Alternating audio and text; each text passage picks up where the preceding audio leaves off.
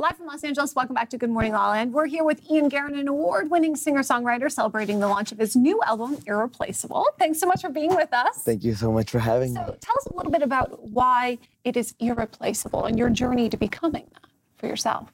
Well, the title track of the album is a letter to all of the girls that are mentioned in the album throughout the stories.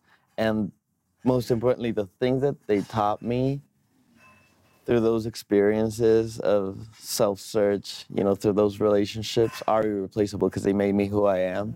So that's why I wanted the album to be called Irreplaceable. I wanted to be strong because it made me a stronger man. Fantastic. What kinds of things have they taught you?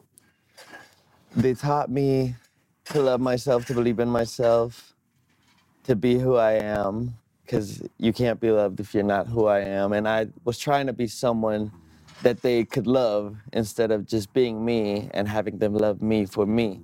So they particularly told me to not be afraid of showing myself as I am. Because I was very scared of that. What were you scared of? Rejection, but that got me more rejection. So as I introspected through the creative process, I learned that, if I reject myself and don't accept the fact that, I'm a certain way, then no one can do that. So true. We teach that in universal law, that life is the mirror. It's really the mental equivalent of whatever's going on. And we just have this identity, and whatever the identity, if it's somebody who we need to be rejected, we will make sure that that reflects back through universal law. So now what? How did you make the shift to say, you know what, I am love. I am that. Well, I had a very hard episode with OCD. And then I figured, well, if I go out of this, then I'm going to come out of this a better person. And I did. And so there was a turning point there where I was just so exhausted of just thinking everything through so harshly. I just couldn't take it anymore. I just wanted to free myself and be myself and do the music that I wanted to do. Everyone told me, why are you doing R&B?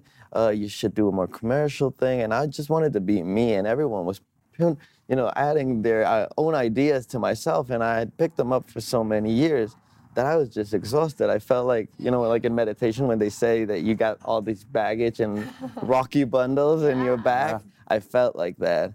And finally, when I started making this album, I just said, okay, I'm just gonna do what I wanna do. I'm not gonna fit into any trend, I know that, but I'm gonna try to set the trend for myself, and I'm gonna try to do something special. So how would you describe your vibe? We know you're an R&B artist, but what would you liken it to?